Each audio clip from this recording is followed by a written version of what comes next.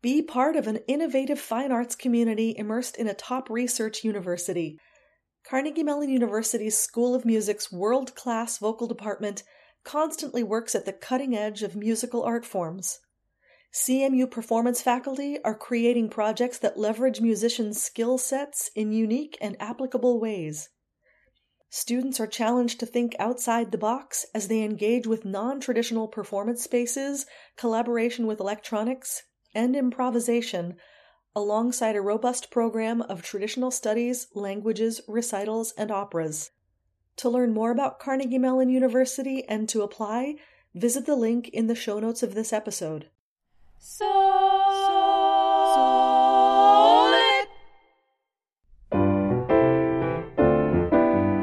This is So Lit, Songlit, a production of Cincinnati Song Initiative, where we reimagine the repertoire by introducing less familiar art songs through sound clips and lively discussion. I'm vocal coach Ellen Rissinger. I'm soprano Tony Marie Palmertree. And I'm tenor Zachary Dean Smith. Join us as we explore this exciting repertoire. Solid, reimagining the repertoire. Today we are talking about composer Hans Werner Henze, which I understand from some of your folklore, Ellen, that you actually knew him. Yeah, I actually got to do the world premiere, or maybe I should say the professional premiere of one of his operas, Gisela. Oder die Merkwürde something or other. It was a very long subtitle to it, but there had been a production of, I don't know whether they were college students or high school students, but it was not a professional thing. But at the Semperoper, we did the premiere Gisela. And then a few years later, we did his opera, We Come to the River. The title is in English. I believe it actually has been performed in English. It might have been originally in English. We did the production in German. I do have to say that the themes of that opera were very heavy. It's kind of a war and peace opera of 1,000 people and everybody died. It was pretty rough. Whoa. So very operatic. Very operatic. And but We Come to the River is basically about the people like during a war, and there was a river in there, and yeah, it was pretty rough. And the general was going crazy, and there were 3 orchestras, one in a different spot on stage. So Wow. Yeah, so it was extremely complicated to put together. But it was really interesting music. It was obviously very powerful because I was having nightmares after a few weeks of rehearsals just from all of the music and the themes and what was going on. It was very, very powerful stuff. And that's not unusual for Henze, is it? He does a lot of political work with a lot of his music, which, I mean, makes sense when you kind of think of his background and the abrupt left turn it took. Because when he was a child, because he was raised in Germany, during the time period, he was a Hitler Youth for a very brief stint, which then, right? Lord. Which right? then, I mean, makes his turn towards almost full-scale communism all the more unexpected, but also entirely expected in a way. Right? Mm-hmm. So just to be clear, his dates are 1926 to 2012. He passed away in Dresden when he was there to come see one of his ballets that we were performing. Wow. Wild. So we had a very strong connection with Hans Werner Henze. That's fascinating. He one of the reasons that he ended up leaving Germany just after World War II, other than I can imagine the loss of the war and the state that country was in, was because he knew even from a very young age that he was gay and didn't think the country was going to be particularly open to that at that time period, which I can't say I blame him for. Yeah. I mean, talk about a wild turn going from Hitler Youth to... Yeah, that would be frightening. Yes. But I mean, on the bright side, he ended up finding a partner who he was with for, I think, 40-ish years, I saw somewhere. A man by the name of Fausto Moroni. They lived together. Moroni suffered some mental health issues that Henze ended up helping him through. It's nice to see that you can go from a place so dark to getting someplace where you are at least with someone you love like that. Yeah. Stable relationship. Mm-hmm. Nice. Yeah. So I know of his operatic works, but he does have some songs. Mm-hmm. We found 2 sets that we thought were really interesting. There is a set of Fünf Neapolitanische Lieder, so 5 Neapolitan songs, and I want Zach to talk about the first one. This was a little behind the scenes when Ellen and I got together to start recording some of these clips. This was the piece that we had to drill back and forth and back and forth because it is a beast of a cycle. It's very clearly drawing on some ideas of Neapolitan songs and music, but only in the most abstract way imaginable. I was waiting for it. I'm like, okay. Which is what Henze does. I mean, he is well known for using serialism, 12-tone, atonal, all that sort of stuff throughout his career, exploring jazz, Arabic music, and you can hear a lot of that very nearly atonal stuff in the first song of this piece. And since the first entire measure of it, or the first entire, I would say, phrase of it, is a cappella, you're doing atonal music without the piano to give you any help. Già saputo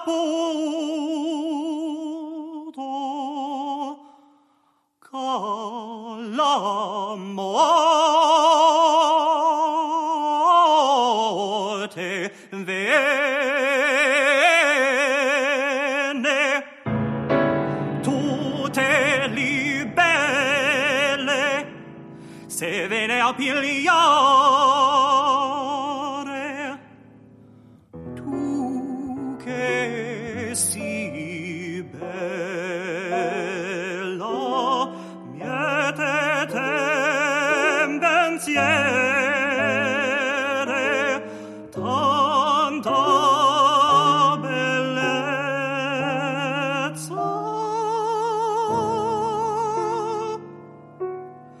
a chi le vuol lasciare. They are in Italian, obviously. They're Neapolitan songs, so you have that going for you. Looking at the score, the one big difference between this and his operas is that in the opera scores, the accidental was only good for the actual note that it was on. So if you were doing repeated D and F sharp, it would have a sharp every time he played the F. If he wanted you to play an F natural, he wouldn't write the natural, he would just write an F. So I found reading his opera scores extremely distracting because of that. And this is much more the way I'm used to people writing music. Mm-hmm. So in that sense, like, it's an easier read than some of his operas, for the piano at least. But that does not mean it's an easy read by any stretch of the imagination. No. That said, it is interesting music that he's making. Even though it is fairly serial / atonal, there is sort of a center that you feel yourself gravitating towards. You still somehow find yourself thinking of Neapolitan, like, Italian music. After all of the work that you do, where you process it and you put it all back, you find yourself at the end going, wait, I can sort of hear it. Which is a fascinating effect to achieve, and I think speaks to his mastery of the form. And I would liken this to Benjamin Britten in some ways. I feel like if you're going to see a Benjamin Britten opera or art song or song cycle, you kind of have to do some homework. Mm-hmm. And I think putting in a little bit of homework to listen to this Henze will increase your enjoyment of it a lot. Yeah, agreed. When it comes to the last song in the cycle, I would say for the piano part, it starts out quite simply and oddly enough, almost tonal. It gets a little chromatic, but it still feels much like we would expect it to feel from any other composer. When the voice comes in, the thing that makes this more complicated than it would be if I were just playing quarter notes in the piano, for example, is that I'm not playing on the beats in a lot of places. Mm-hmm. I'm playing the 16th notes off of the beat. So the singer has to actually keep a much sturdier rhythm going through this than they normally would have to, because I'm not keeping the beat for you.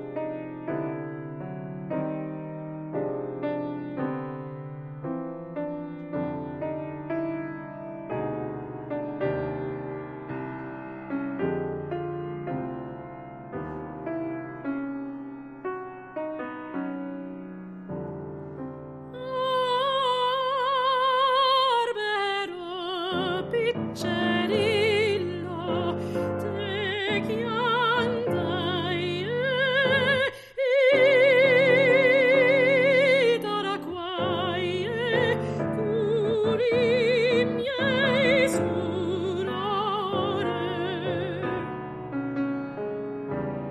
Yeah. Does that make sense? At least there's support there, like to find notes, but then the rhythm is often Exactly. Something I would have noticed as well in the first piece, where in the second half of that, once we start working together, it feels like 3 or 4 different vocal lines in different keys operating, but eventually arriving at the same place before departing at different times in different places.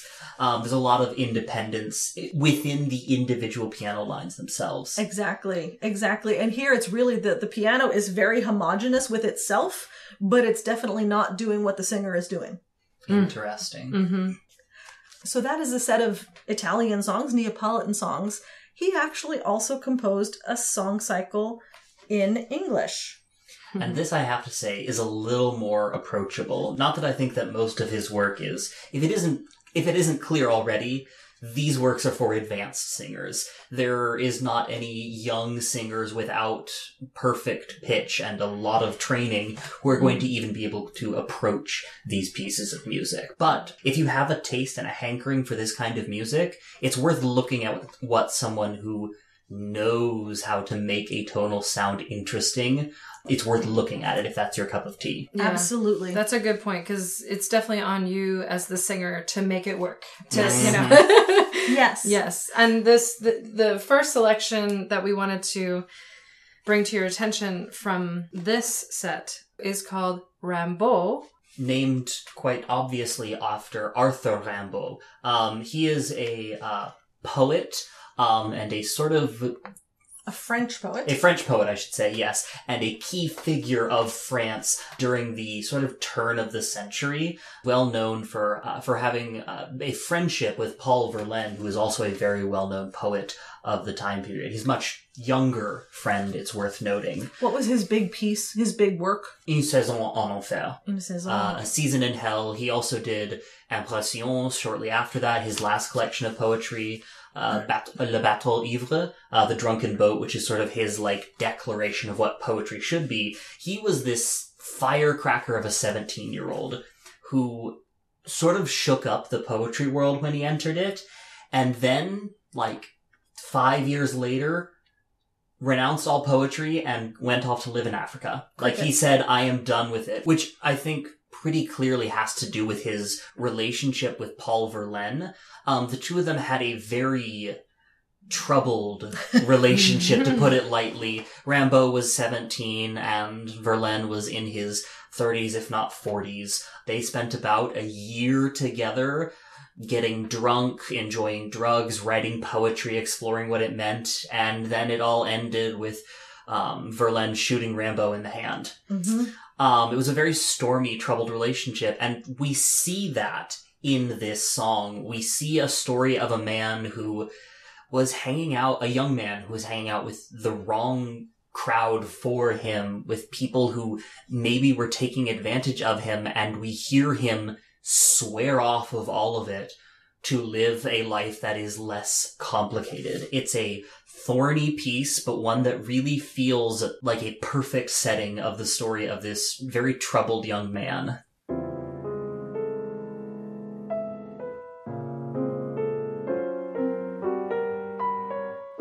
Drinks brought him by his weak and lyric friend. His senses systematically deranged, to all accustomed nonsense put an end, till he from love and weakness was estranged.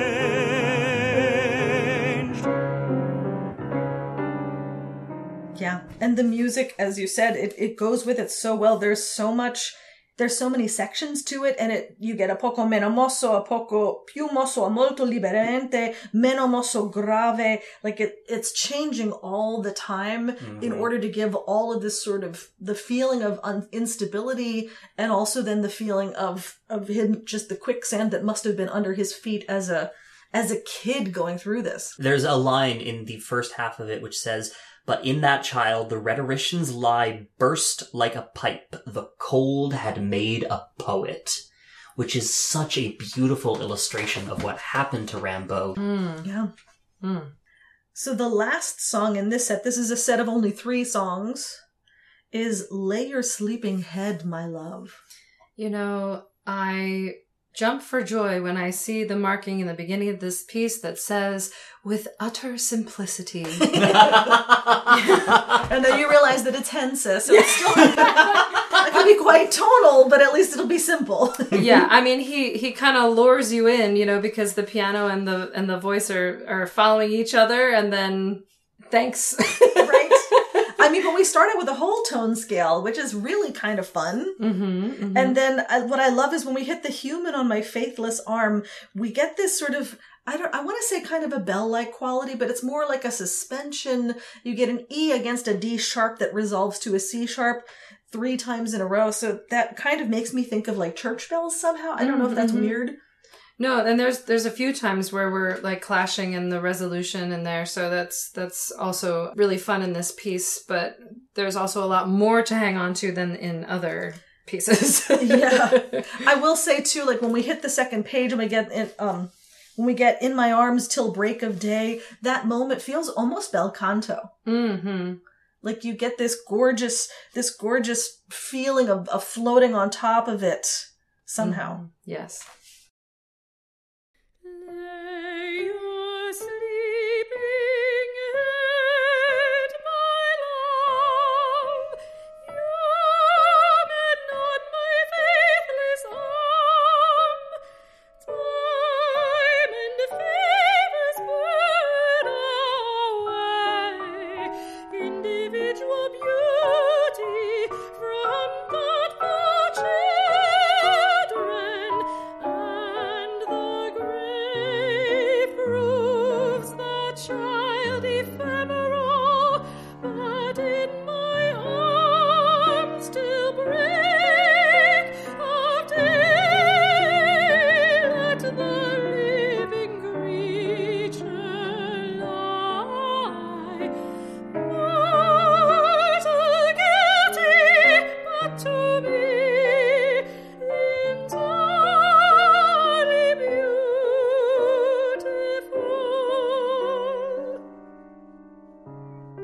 And it's worth noting that all of these poems were by W.H. Auden, another queer poet himself in the community, which I think lends extra weight in particular to his telling of Rimbaud's story. Yeah.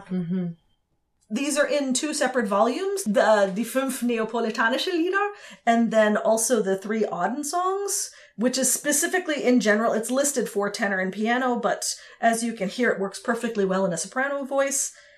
In the show notes, we will list how to obtain the scores, and as Zach said earlier, these are obviously for people with lots of experience. These are not for the faint of heart. And these are definitely not for beginner singers. These are somebody that has some serious chops behind them, and having perfect pitch would not hurt. And it's worth noting the Neapolitan Lieder also have a version that comes with orchestra. In fact, that it is how it is default to be performed. So it is another piece where if that's your cup of tea, this is great for a Concerto competition. concerto competition. Yes, yes. Musical clips for this episode were performed by soprano Toni Marie Palmertree, tenor Zachary Dean Smith, and pianist Ellen Rissinger, and recorded at Morningstar Studios in Norristown, Pennsylvania. Purchase information for the scores discussed in this episode are available in the show notes. Please rate, review, and subscribe to help others find this podcast. Episodes drop every 1st, 3rd, and 5th Thursday of each month. So Lit, Songlit is a production of Cincinnati Song Initiative. You can learn more about their network of podcasts at cincinnatisoninitiative.org/podcasts. Sonnet, sonnet, reimagining the repertoire. Rambo. Rambo! That's literally, we did a whole opera on him when I was in CCM. We all call it Rambo. Oh my gosh.